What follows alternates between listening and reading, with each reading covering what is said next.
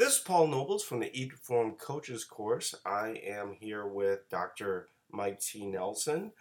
Sometimes we have Mike, sometimes we have Brad. Our special guest today, I'm really super excited about because we've introduced this product to our coaches course, and basically we know whether or not our clients are recovered or not recovered enough to work out, which I think is a really important part.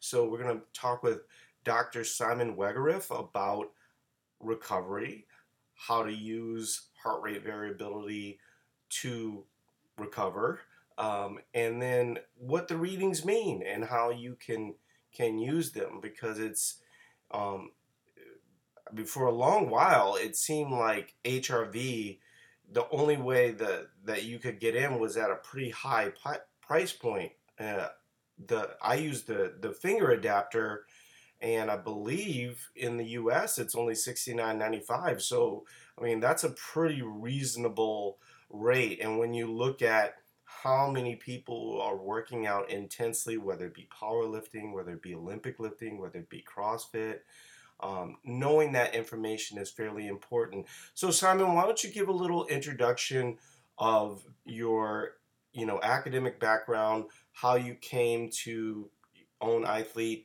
and then basically kind of a basic introduction to HRV. Sure. Well, thank you very much, Paul, for the introduction. I'm really happy to be here. I've known Mike for a few years now. In fact, Mike Nelson was one of the original supporters of helping to keep going and getting some momentum. So always good to be with Mike again. My background is basically in engineering and signal processing. I was at the BBC, the Broadcasters Research Department. I worked quite a bit on the early days of digital broadcasting. I've spent 7 years working in Silicon Valley, doing a number of startup activities, including some biomedical applications. And I became fascinated with heart rate variability, partly as a tool to get more out of myself. I'm a keen but not very talented recreational endurance athlete. And I read an article back in, I think, early 2008 about HRV, how it could be measured and used as potentially a very powerful tool of gauging your fatigue and recovery levels. Simon, can you hold on one second? Mike, would you mind muting your mic for just a second? I'm getting a little bit of an echo off of Simon, and I just want to see if I can fix it somehow. Yep, let's see here. If I just click the little mic thing, that'll drop it, right? Yep. Okay, so Simon, why don't you go and let's see if that worked. Okay. Thanks very much, Paul. Well, you were talking about the BBC. It wasn't that bad, but you were talking about the BBC and your work there. Yeah. So, for many years, I've also been a very enthusiastic but not particularly talented endurance athlete. I used to do triathlons. I did rowing back at school, and nowadays I do quite a lot of long distance cycling and competitive events in that arena. And I read an article in 2008 that showed the potential of heart rate variability to act as a really good barometer of overall fatigue and recovery. But at that time, there wasn't any easy way to do it. There's some relatively expensive equipment. HRV had already, had been proven in a medical and a space program background, in fact. But it really wasn't available to consumers. So with my background in electronics and signal processing and my motivation to create a tool that I could use and that hopefully a lot of other people could make use of as well, I set about creating the iThlete as an application. And when we launched it at the end of 2009, it was the first heart rate monitor of any kind, in fact, that was available on the iPhone, let alone heart rate variability. So it was fairly advanced at the time. We had a very good beta feedback group. And we had some basic principles for the first version of the app that we stick to today. One is simplicity and convenience. I spent many years working in consumer electronics, and if something is going to get used regularly, then it has to be simple and convenient to use. But at the same time, in no way did I want to compromise scientific integrity. So we took a reasonably bold step at the time of using a 1-minute paced breathing measurement, which some people were quite skeptical about. It was later completely validated. So 1 minute is actually fine for doing a daily HRV reading. Another couple of principles we wanted to deploy was to have a number scale which people could really understand. So heart rate variability traditionally has a wide variety of units and some very scientific sounding measures.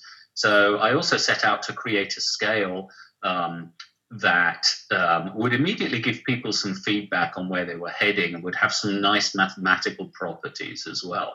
So the scale that we created is based on what's now a very popular measure called RMSSD. And we take a natural log of that and we scale it. And some of the most aerobically fit people will be at or even a little bit above 100. And people with real health issues can be below 50. So people immediately get some psychological feedback on how they're doing. And we found this very clearly when we demonstrated it. We did over 200 demos at CES last year, and everybody had some sort of reaction to the number that they got in the test. So the third thing that we wanted was color coding.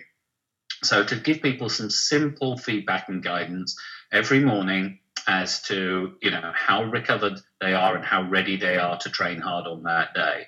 And those color codes are, the traffic lights really that you would expect. Green to be good to go today, amber for a certain amount of caution. It looks like you're not fully recovered. So you need to, you might need to take that into account in determining what kind of workout you're doing and what other recovery modalities and nutrition you're going to adopt for the day. And reds, I always intended reds to be given out fairly sparingly by the app, but also taken seriously. I think I've ignored reds in the past 6 years on about 3 or 4 occasions and regretted it every single time. So, reds are to be taken seriously. And we color code the trends as well as the daily measure. And some of the research would argue that the weekly trend is the rolling average, the 7-day trend is really a key one when you're looking at cumulative fatigue, especially during a periodized program. So one of the things that I wanted to talk about, and Mike, you're muted, that did fix the problem. And so whenever you have a question, just kind of like give me a little nod and I'll bring you into the conversation.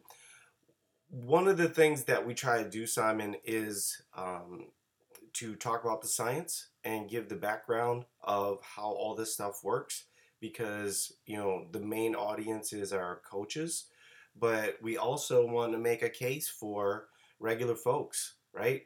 And so if I was a gym owner, okay, can you talk to me a little bit about, I'll give you an example. Right now, as you guys can probably hear, I'm sick.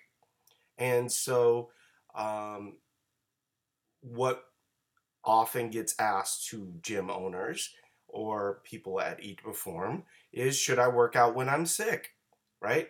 And an HRV will tell you whether or not you should work out when you're sick. So can you explain just the 101 version, elevator version of why that happens and what heart rate variability means? Because I have to say, when people ask me, I'm like, okay, it's sort of like an EKG. So why don't you run through the elevator version? Sure. Well, heart rate variability is in some ways a counterintuitive concept. Thanks to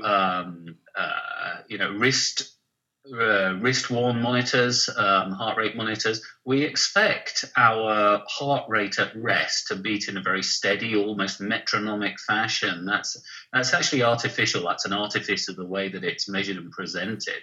What actually happens is that the two arms of your autonomic nervous system are constantly interacting and producing variation in your heart rate. And that variation in the heart rate is actually very healthy in the vast majority of cases. So the two branches of the autonomic nervous system, pretty much everybody's familiar with the sympathetic, the fight or flight response. That's the one that's associated with the adrenaline family of hormones. It increases the heart rate and it reduces the heart rate variability. On the other hand, the parasympathetic branch, where parasympathetic means alongside the sympathetic, there's a parallel set of wiring, and that wiring in your body is associated with rest, digestion, and recovery. And what actually happens when you're at rest is that the parasympathetic branch of the nervous system is or should be dominant. And that dominance means that you get quite a lot of healthy variation, particularly as you breathe in and as you breathe out. So what you do is you measure that amount of variation, and then you compare it to the user's own baseline. And it's the relative changes to that baseline which are the most important thing to characterize and give you immediate feedback every day as to, how you're doing fatigue and recovery wise. And if somebody is sick, I've got some extreme examples of sickness amongst some of my cycling friends who would normally get in the 80s and 90s on their daily readings on iThlete. But one of them got a morning reading of 35, and he knew immediately that something was distinctly not right. And by the middle of that afternoon, he was in the emergency room with swine flu, and I had a similar situation with another person. So a very precipitous drop like that can really herald, an alarm state of the body that, it's going to have a hard time fighting. So the amount of the drop is quite important, right? So after you've been using iThlete for a few weeks, you get used to what kind of range that your HRV daily readings have. So when something's really heading in the wrong direction. And of course, the iThlete color codes are also there to help you.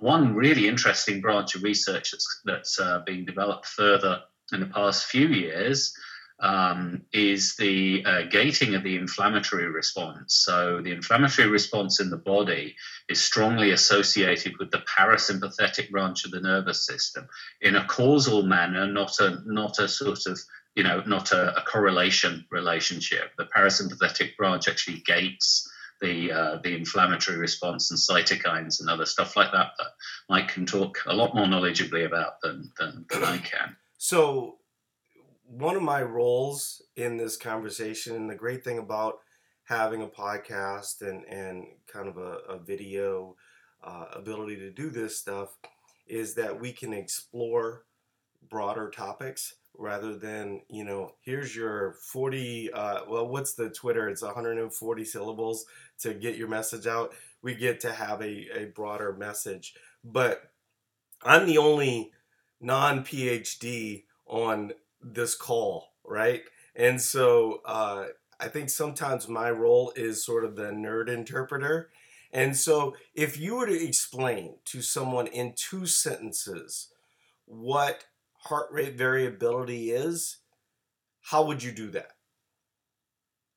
Your heart rate variability is the natural and healthy variation in your heart rate, the beat-to-beat timing of your heart rate, as your body tries to achieve the optimum efficiency in any particular state. So that could be resting or any other state. So it's the constant interplay of the body's systems doing a job that's been finely honed by millions of years of evolution to do a really good job of running your body efficiently. So how would that relate to, say, something like an EKG? Okay, so many people are familiar with an EKG waveform. So you've got these sharp spikes on it. Those sharp spikes are the depolarization of the ventricle. So that's when the big part of the heartbeat starts. And if you measure, those are nice sharp spikes, which means that they're quite easy to measure. So you can look at the gap in between adjacent beats. And if you measure that precisely, and look at one heartbeat versus the next heartbeat versus the next heartbeat and so on, you will see a variation which is really quite significant. So these original heart rate variability measurements were done, with pen and ink ECG cardiographs many years ago, and they could see quite clearly the variation in beat-to-beat timing even on those. But nowadays we measure it. So in iThlete, we measure it to an accuracy of 1 millisecond, which is 1/1000th of a typical heartbeat beat period. So we characterize it pretty accurately. See, so is it similar to an EKG, but it's basically just measuring the variability in between, because usually what you see is like okay, so I'm gonna Mike, unmute yourself and then you can talk to. Oh, I was just trying to draw a horrible looking picture here so that it's measuring from the top of the spiky one he was talking about, the R wave, to the next R wave. So Okay, that's so how you determine the exact distance. that's the point I was trying to get to, and I think that's the point that users are going to find the most beneficial. When you look at an EKG and you see the bouncing, right? Mike, you're going to need to mute yourself again. But when you see the bouncing, basically there's variability within the lines that you normally would see, right? And so it's that variability that basically describes whether or not you're recovered or not to do exercise. Is that correct, Simon? That's absolutely correct. And this was understood by Chinese philosophers many, many hundreds of years ago. They even had a saying that if the beat of the patient's heart is as constant as the rain on the roof or the pecking of the woodpecker, then the patient will be dead within 3 days. So, a constant heartbeat has always, has been associated with ill health for quite some time. So the amount of variation is generally very good. We're not talking about variation caused by any pathological arrhythmias here. Right. So we're talking about a natural and healthy variation that's referred to as respiratory sinus arrhythmia. Okay, so this is a great point, because what smartphones has allowed us to do, this is actually, we're coming into the time where smartphones are actually living up to their potential, because we were told many years ago, hey, these phones are going to be able to give you medical data right in the palm of your hand. That is what heart rate variability is doing. And what it's doing, like in my instance, normally I'm high 80s, 92. Okay. I had a bit of an allergic reaction to some stuff that I was doing in my house. And then ultimately it looks like I've been sick. So when you look at my heart rate variability of 92, and then you look at the time where I had the allergic reaction, I went to 71. And then this morning I was 76. So that's fairly dramatic. And like Simon is saying, if you've got swine flu, it's even more dramatic. And so if you're wanting to, because what we always hear, how reliable are these devices, right? And so you've got your Fitbit, you've got your iThlete. Is it worth it for me to buy this stuff? My argument is always, why would you want to stay in the dark? And so if you're sitting there and you're going, okay, first of all, being a member of a gym isn't cheap. Let's say that on average people are paying $50 a month at a CrossFit gym. They might be paying as much as $300 a month. For $69.95, you get to know whether or not you're recovered enough, and then we'll talk a little bit about why that's important. But the whole point of exercising is not to earn a Snickers, right? That's not the goal. The goal is to get better at exercise.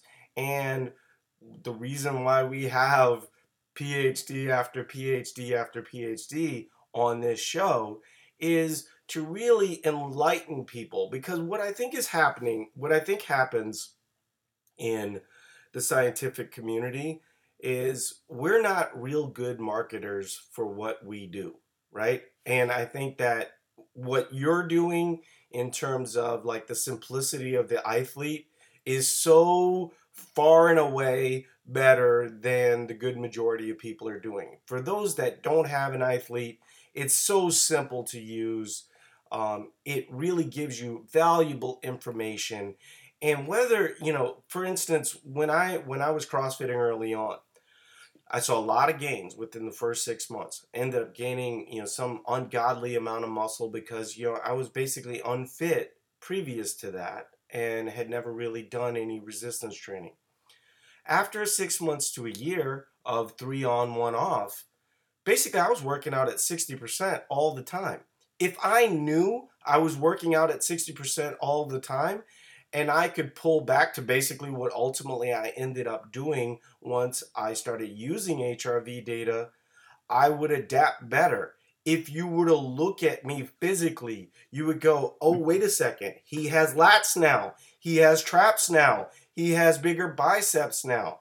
All of these things are good for you as it relates to aesthetics, as it relates to getting better at whatever sport you're participating in. And so what's happening out there is basically everyone just gets this information of you're not working hard enough and you're not doing this and you're not doing that and you're eating too much and all these kinds of things. There is scientific principles behind all this stuff, right? And so, when you look at the detrimental effect of something like, prolonged low carbing when you're doing, something like um, uh, aerobic conditioning or something of that nature, HRV will give you that data.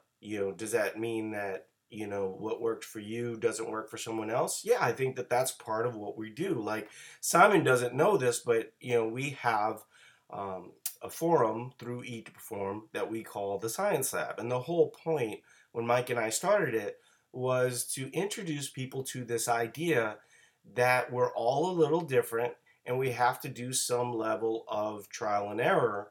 And so can you talk a little bit about stress and adaptation to stress? Because I think one of the things that happens for a lot of people is they see reds and oranges and they think that they're not supposed to have reds and oranges. Can you make a case for having reds and oranges, allowing for adequate rest so you can adapt to those reds and oranges? Because I'm not saying that reds and oranges is the goal, but green every single time at 102 also isn't the goal. So can you talk a little bit about that? Yeah, sure, and no doubt Mike can add quite a bit to this. But one of the things I always start off in a talk about heart rate variability and why it's useful to people who train quite a bit is just to remind them of the adaptation, the general adaptation syndrome, which is that in order to force your body to adapt, you need to stress it. And you do need to stress it, and the more you stress it, in some ways, the better it'll become. But the magic really happens during the recovery. So the magic is that the body rebuilds itself, it replenishes energy stores, it repairs microfiber muscle tears, it adds mitochondria, it widens blood vessels, all kinds of good things like that. And that happens during the recovery stage. And after the recovery stage, then you've got supercompensation. And supercompensation is just, the scientific way of saying, hey, yes, you did get fitter. But the problem happens that if you put too much load and too much stress down, that after a while, you're not giving your body the chance to recover. And recovery is something that the perception of recovery has changed massively in the 6 years I've been doing Ithlete. Recovery was almost a dirty word when I started, and now everybody has at least some awareness of the importance of recovery, and that is getting refined all the time now. And heart rate variability can enable you to determine, what the optimum amount of stress you can tolerate is, and when you're supercompensated. And supercompensated is the state you want to be in when you train intensively or when you've got a competition.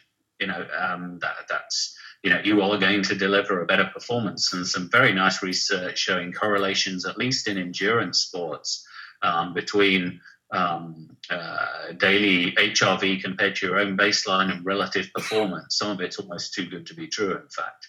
But back a little bit to the science. I think that smartphones, have opened up massive possibilities. There are a lot of apps out there. We were the first to do heart rate variability, and to my knowledge, iFleet is the only one that's actually been validated and the only one that's used in medical, pharmaceutical, armed forces research as well as sports science research. And we do pay a lot of attention to the science, but we do pay just as much attention to making the tool easy to use. One thing quickly on stress is that the body actually reacts to stress in an additive manner. So if you think of three sources of stress, you've got physical workout, so your training stress, you've got your mental and emotional stress, and then you've got your nutritional and chemical stresses, and your body reacts to the sum total of all of those. So if you're not getting, a good, if you're not optimizing your diet, and if you're not dealing well with workplace stresses, relationship stresses, and other sorts of mental and emotional stress, you're not going to be able to perform and recover your best on the training side. And I think many professional athletes have found that out to their cost ultimately. Yeah, I mean, when you talk about optimizing your food intake, obviously that's something we cover a lot. The problem that people hear is they think eat less, right? If I had, you know, less body fat percentage, I would be better as an athlete. And maybe that's not 100% true. Maybe a lot of people think, well, if I eat more fish oil, if I eat all these different things, and what we've been making the case for 3 years is that there needs to be, some understanding of protein, some understanding of whole foods, but there needs to be a larger understanding of amount of food that needs to be eaten. As an example, for aerobic based athletes that are doing long cardio, those guys are notorious undereaters. So now, okay, if you look at, and I'm also a runner, Simon, so this is kind of an interesting conversation, but I've only really taken it up in the last, say, year, um, to really kind of refine how I approach fitness, because one of the things that I don't have is a lot of time. I run a fairly big business, with 60 employees. And so I don't have a lot of time to exercise all the time. So, I basically work out 4 days a week. I have 3 1 hour sessions, and then I have one long session that's either 3 or 4 hours. Well, the data that I get from that long session is unbelievable. But the calories that I burn on that day are 4 to 5 thousand calories. And the reason why I'm kind of bringing this up is because the good majority of people that are going to hear this are gym owners. And so if you're a gym owner and you own a gym and you're trying to make money, with your gym, having your customers working out at 100% is so much better than having them working out at 60% a lot. And like you were saying, when I started CrossFit, which was 5 6 years ago, rest was a bad word. I mean, everyone believed harder, and you had all the beast mode t-shirts, and if you're not strong, you suck, and all this other kind of thing. And then now we're starting to realize, that, I mean, hypertrophy was a bad word for a long time, like in the CrossFit community. Now you've got hypertrophy part of every big program.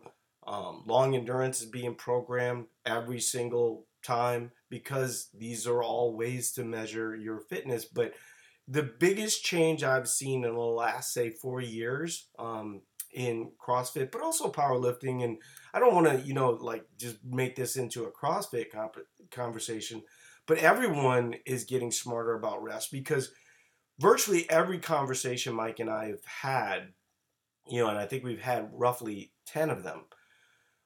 The very first one was Alex Vieta. Alex he wrote a book called Hybrid Training, and he's a competitive power lifter, and he also runs ultra marathons, right?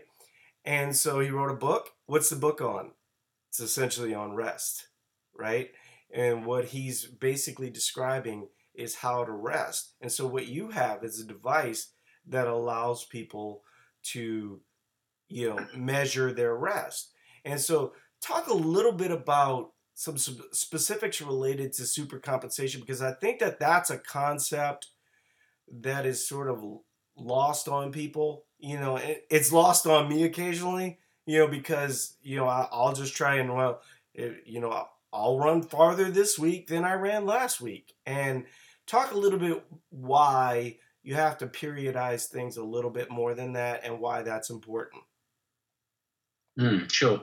Well, one thing, I mean, in the context of, the Eat to Perform community, is that for gym owners and for trainers, heart rate variability opens up some really good possibilities to develop better, more meaningful relationships with the clients. And that will, in my view, lead to lower drop-off rates in membership and subscriptions. And the reason for that is that one, you're recording heart rate variability, so that opens the door to a meaningful discussion between trainers and their clients as to other things that are going on in their lives, what's working for them, what's not working for them.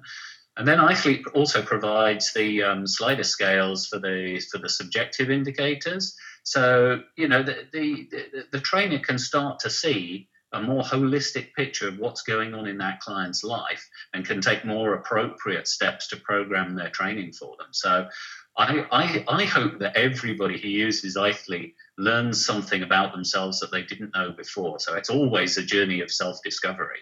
Yeah. And, if we look at my 6 years worth of data, I've managed to make my HRV go up almost continuously, but certainly as a long-term trend, by just learning stuff about what works for me and what doesn't work for me. And that included training. That also included taking a bit more seriously some of the recommendations my wife had made, for instance, about yoga breathing, which I'd really poo-pooed early on.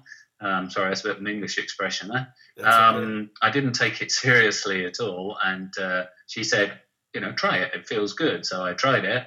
And it did feel quite good, but more importantly, it made my HRV go up and stay up like several points. So that was a pretty worthwhile experiment. That I might have done it, but I might not have realised the importance of it unless I was measuring heart rate variability. But your other point about, can you hold on 1 second, because I want to emphasize what you're just saying.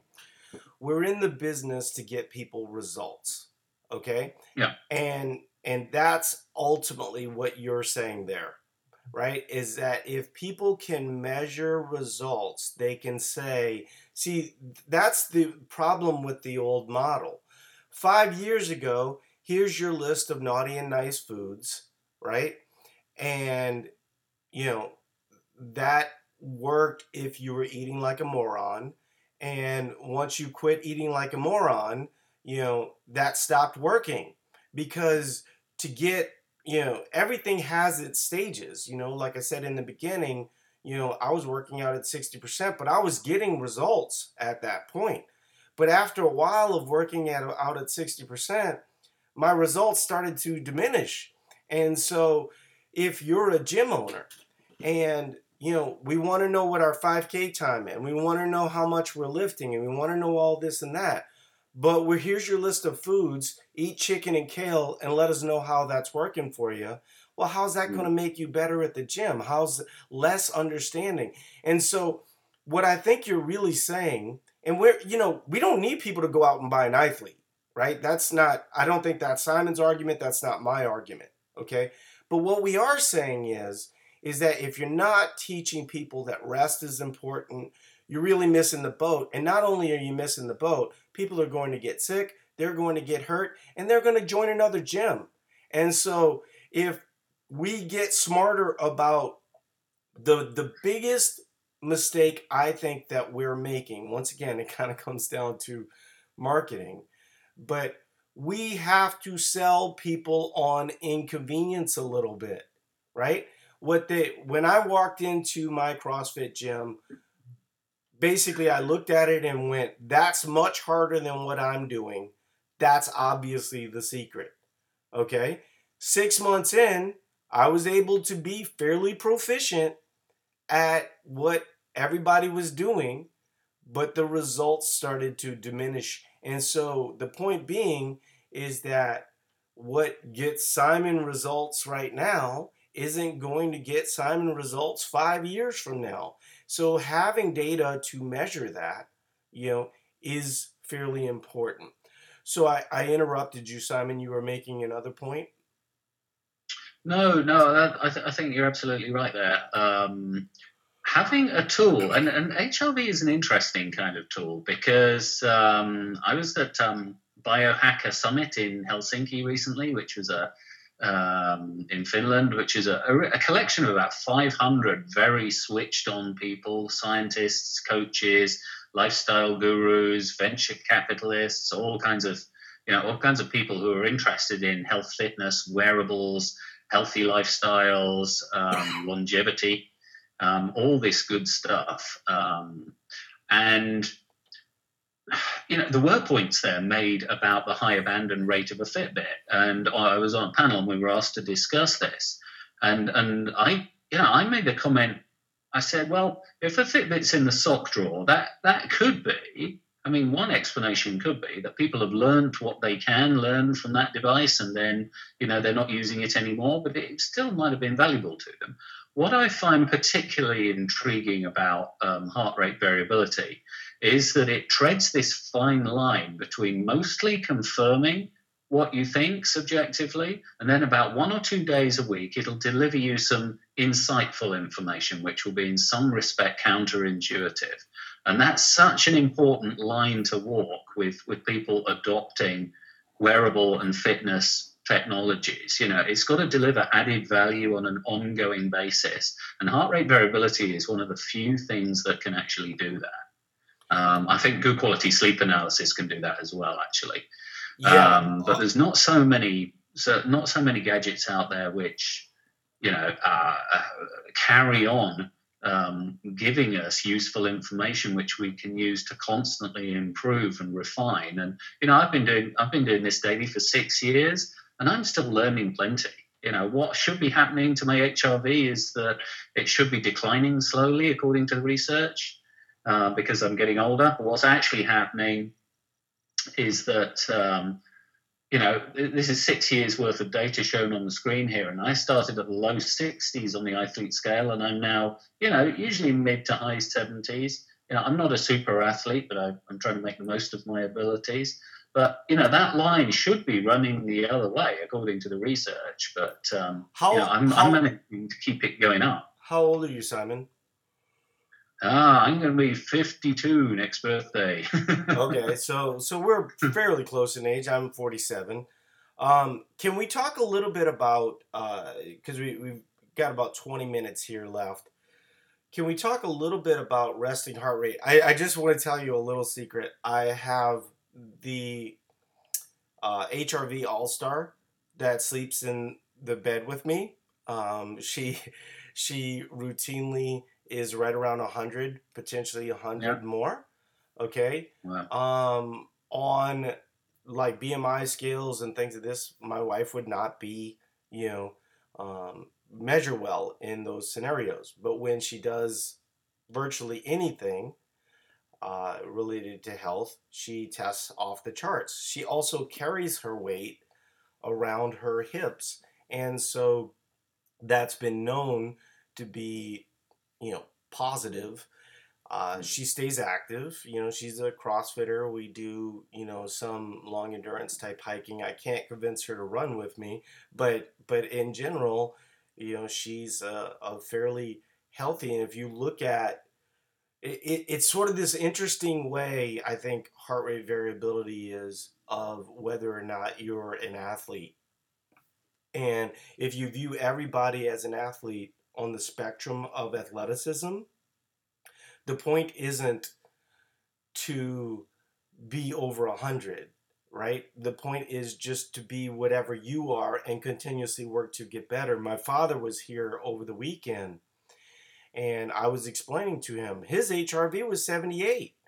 And so for me to say to him, the guy that runs the company, is 75. Like, don't give up. I think a lot of people, think that my dad's a fairly active guy for a 64-year-old guy.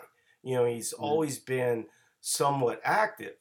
But I think if you're relatively inactive and you know that, activity needs to be a little bit more of a priority in your life, just a little bit of something is more important. And so that sort of brings me to the last two things that I think we need to talk about.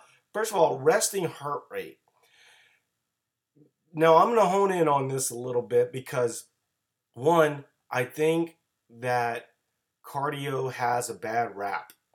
And I think that low intensity cardio in particular has a bad rap. And in my opinion,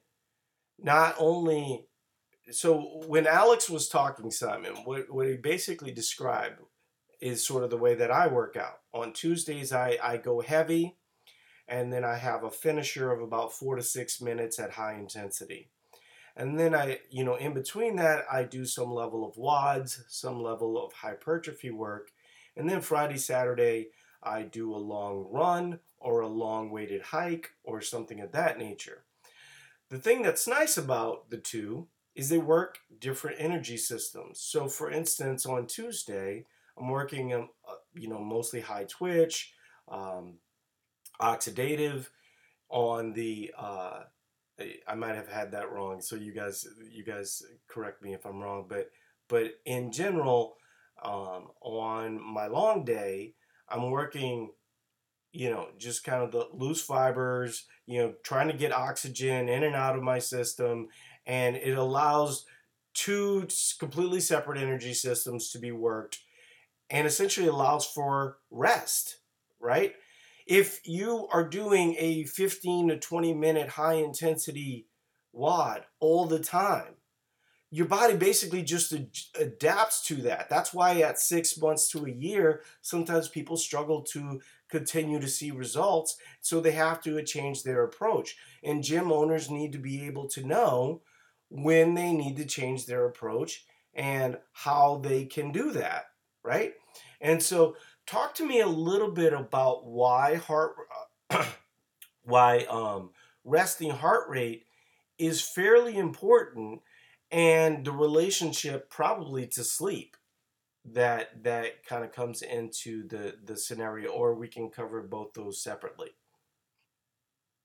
Sure. Well, so resting heart rate is, in the primary care community is one of the best predictors of how long you're going to live. Right. Resting heart rate is an incredibly important, simple metric. And you can also, not that many people know this, but you can do a kind of back of the hand VO2 max calculation. If you know your resting heart rate and your maximum heart rate, you just divide your maximum heart rate by your resting heart rate and multiply by 15, and you'll get some sort of prediction for your VO2 max. And what happens when you train aerobically is that your resting heart rate decreases, and that is primarily due to expansion of blood plasma volume and expansion of the heart chambers themselves. So your system becomes more efficient. You get more work done for every beat that the heart is doing. Your point about doing the same workouts every day, I'm sure there's an awful lot to be said about that. But one thing is that if you're measuring heart rate variability, then if you do the same workout 5 days a week and your body adapts itself to that workout, the peaks and troughs that you see in your HRV will get smaller and smaller, right? And that's something that in a scientific community we call the coefficient of variation. So that's going to decrease over time. And that's going to show that you have well adapted to that training program. So that is then the time to shake things up. And shaking things up might mean doing higher intensity on one day and then followed really by aerobic work the next day. And the aerobic work actually helps to accelerate your recovery. most of the time. So you're then ready for the next serious workout the following day. And this stuff can work very sympathetically with your body. So, if you do a really hard set of intervals, the next day you should feel tired. You shouldn't feel like doing another set of really hard intervals. And I would advocate that,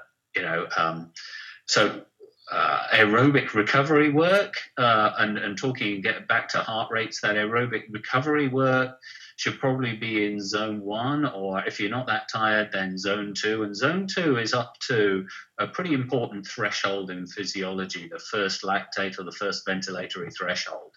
And basically the chemistry of what goes on during exercise is significantly different below that first threshold than it is above that, where you start to produce significant quantities of lactic acid and oxidative stress as well. Mike, I think you should come in at this point. Yeah, because Mike was some more about how some of these periodization patterns you think should work with HRV. Yeah, Mike, can you unmute yourself, because I gave incorrect data, and so I want to make sure that gets corrected. Yeah, so the long work is actually much more oxidative. The short high-intensity stuff is actually a different fuel system, so it's glycolysis. It's primarily using carbohydrates. And I agree with what Simon said, and kind of what you're talking about too, Paul, is that, so what I do now is I in essence just have sort of 3 categories of stuff that I do for my own training. So I'll say, okay, so kind of heavier, strengthy type work, some lighter hypertrophy work, 12 to 15 rep range, and then sort of a recovery aerobic type session. And so what I do then is, if my goal is more strength, my goal is to try to get as many strength sessions in a week as I can get, assuming that my HRV is still good, assuming that I'm recovering from them. So if I did, I'd say, a heavy strength session on Monday, my HRV drops a little bit, I can decide, okay, did it drop enough that I'm just going to do a light aerobic day, or was it kind of moderate, so I'll do some, hypertrophy stuff. So let's say Tuesday I do some hypertrophy stuff. Usually Wednesday it'll kind of come back up a little bit, or at least be neutral.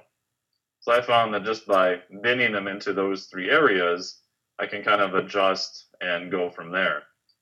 So currently my goal is actually a little bit more to increase my aerobic ability. So now I'm sort of prioritizing less strength stuff, more aerobic development, which is kind of what Simon was saying, that if you push your heart rate up, at some point you kind of cross this area where you start producing more lactate. So if everyone's done like leg extensions, right? So you're doing leg extensions, you're going away, and all of a sudden you feel that sort of burning sensation. Well, that's lactate is being formed, and then also hydrogen ions, so literally an acid. And that's why you feel a burning sensation. So that actually changes the physiology. So that's an anaerobic, so not using oxygen. And so, like, if I take a side step real quick, so some of the CrossFit stuff early on I saw was really, really heavy lactate stuff. Go really hard for 60 to 90 seconds, rest, usually incomplete rest, and then go again. And that really seems to be pretty taxing for most people. So with the aerobic sort of recovery day, you're trying to stay below that threshold of lactate. So you're staying here mostly using oxygen, mostly using fat, and that just doesn't appear to be as taxing. And also, like Simon was saying, you get the nice positive adaptations with that. So I find just by kind of alternating those 3, again, depending upon what your goal is. So now I do some strength stuff, but not as much. I prioritize a little bit more higher level aerobic, some hypertrophy, and then my goal is, over time, I want to see my HRV kind of increase and then resting heart rate drop a little bit. So that's building, in my case, more capacity into the system. So, Mike, I'm going to ask you to mute yourself again because we get the feedback. But one of the things Simon mentioned earlier was yoga, and using yoga, because, whenever we have in these discussions, it always goes to, lift heavier, lift stronger, run farther, all this other type of stuff. Yoga provides you, more conscious ability of breathing, It's a real, I haven't done HRV. Last year I started to take up yoga. I'm a horribly inflexible person, which is one of the reasons why I need yoga, right? And so I'll actually start yoga up here again. I typically do it when it's cold because it's hot yoga. And so it's nice to be able to go to some place that's fairly warm. So it's going to be interesting testing my HRV, but I have a routine where I am fairly recovered. One of the things I will say related to Mike is if you're a competitive CrossFitter, what competitive CrossFitters are finding out that they didn't know 4 to 5 years ago was that having long endurance in the mix allows their energy systems to rest and allows them to continue progressing as an athlete because you you you can only lift so many weights, you can only do this or that, right? The ability to take a number of hours and then kind of use that to get better as an athlete is super important, and that's what I see a lot of people moving towards. The last thing, we only have 6 minutes, and unfortunately, we've got to stick to this. And the bad part is, I think this is probably the most important part as it relates to heart rate variability, and that's sleep and stress. And so we probably can't really get super into the stress part of things because that's obviously, we can certainly have you on again, Simon. But talk to me a little bit about being more conscious of sleep and what you've seen with your data and how that affects heart rate variability. Sure. And for a long time, personally, I was just monitoring my sleep quality subjectively, so I could, we're roughly aware of how many times, you get up during the night, you've been restless, you have bad dreams, you went to bed too late, all the usual kind of stuff, and you can give yourself a subjective score on one of the iSleep sliders or any other sort of subjective sleep recording scale.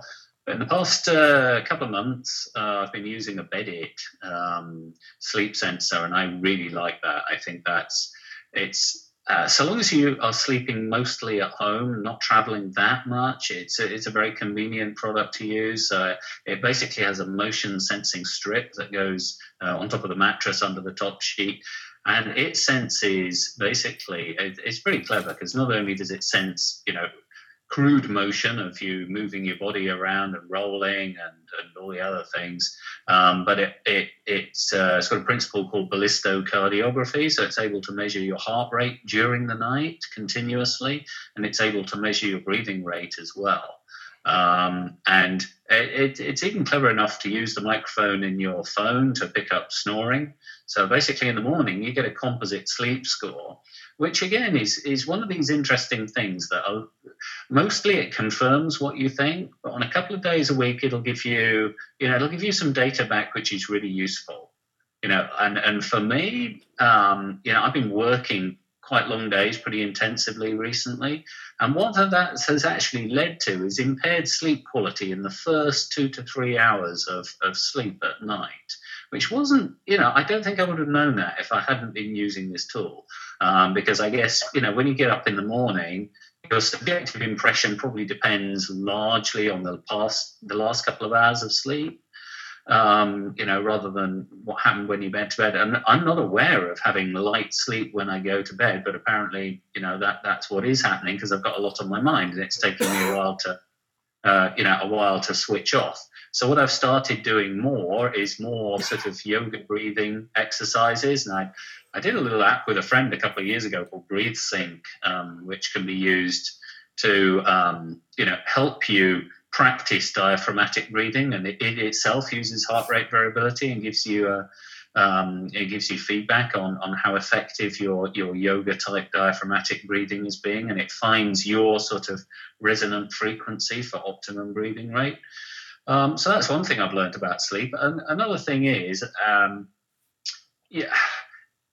I don't know how many times we've had comments from iSleep users saying, that extra glass of wine or that that extra hour of TV at bedtime wasn't a good idea. My HRV, is not showing the level of recovery I would like. We do need to be really careful about, sleep hygiene before you go to bed. So, there's some principles which are, very well known, I'm sure. One is to avoid blue light close to bedtime, have a cool environment. Also, I learned something on a podcast interview with a guy who advises Team Sky on their sleeping habits, and he said that we don't actually need a big pillow. I'd always slept with two pillows, and he said, no, your body, it's not designed to need two fat pillows under your head. Something very thin or even no pillow at all is good. And I quite often woke up with just that lingering little bit of a headache, and since I've used one very, very thin pillow, I haven't had that at all.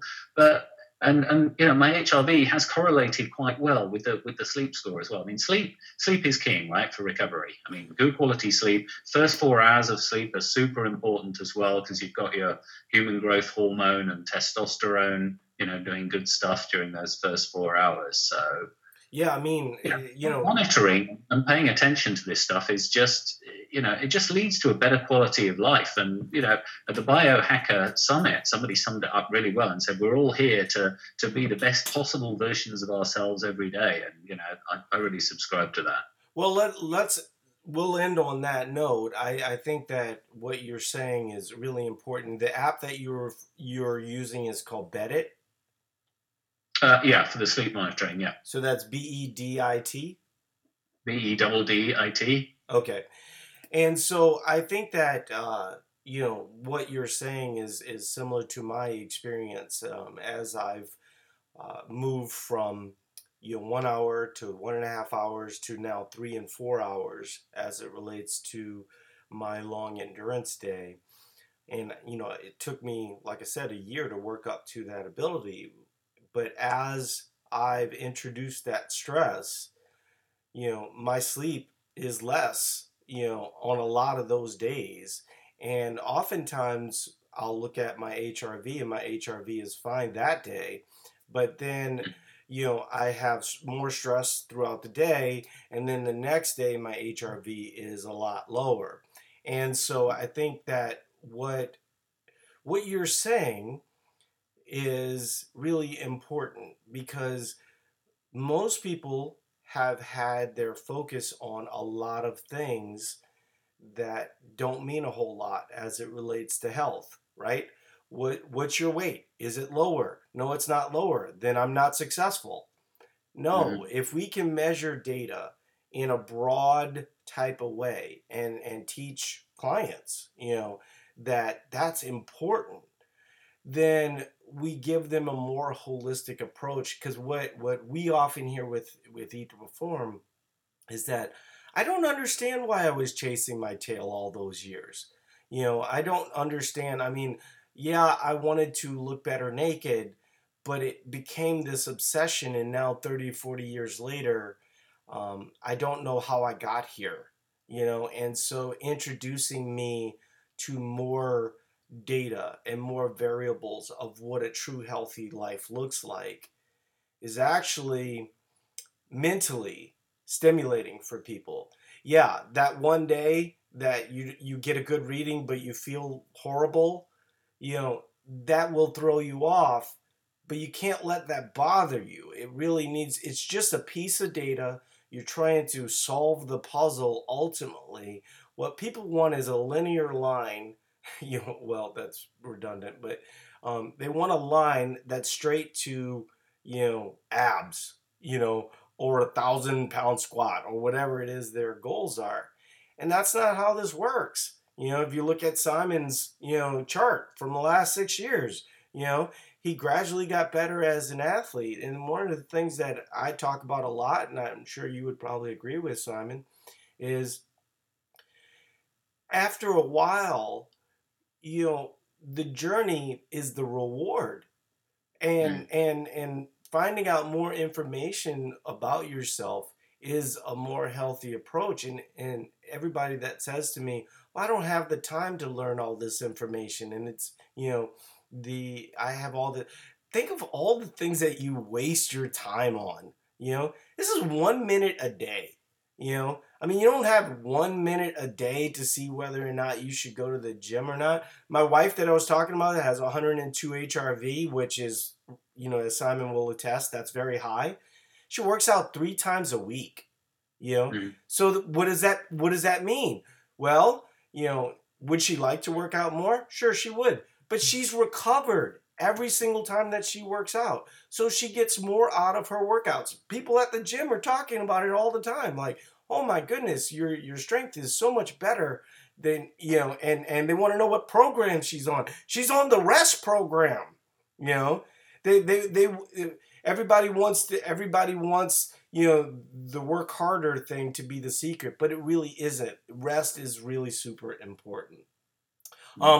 So I kind of had a little diatribe at the end. Anything you want to leave on there, Simon? No, but there's perhaps just one thing that last part of your commentary reminds me of, Paul. There, and I can't remember who said this. Maybe one of you two knows it, but you can choose to make time to be healthy now, or you can be forced to make time to be sick later. Yeah, I think when we're talking about recovery, we're really talking about sickness. We're talking about mortality. We're talking about a lot of big principles that have nothing to do with abs. But if you're more recovered, if you can exercise better, those things are always favorable in terms of body composition. And that doesn't get talked about enough. And so I'm glad that we have the venue to do that. And I appreciate you being here, Simon. And we will be in touch because, like I said, I could not endorse your product more. I just think it's a game changer for a lot of people. It's a relatively inexpensive price point for the amount of data that you get, and it really is the future. The future is here. We wanted our smartphones to give us this kind of data, and so this is the payoff for all that. So I appreciate you being here, Simon, and we're just going to shut this down, and I appreciate everybody listening. Talk to you later. Cheers. Thank you. See you.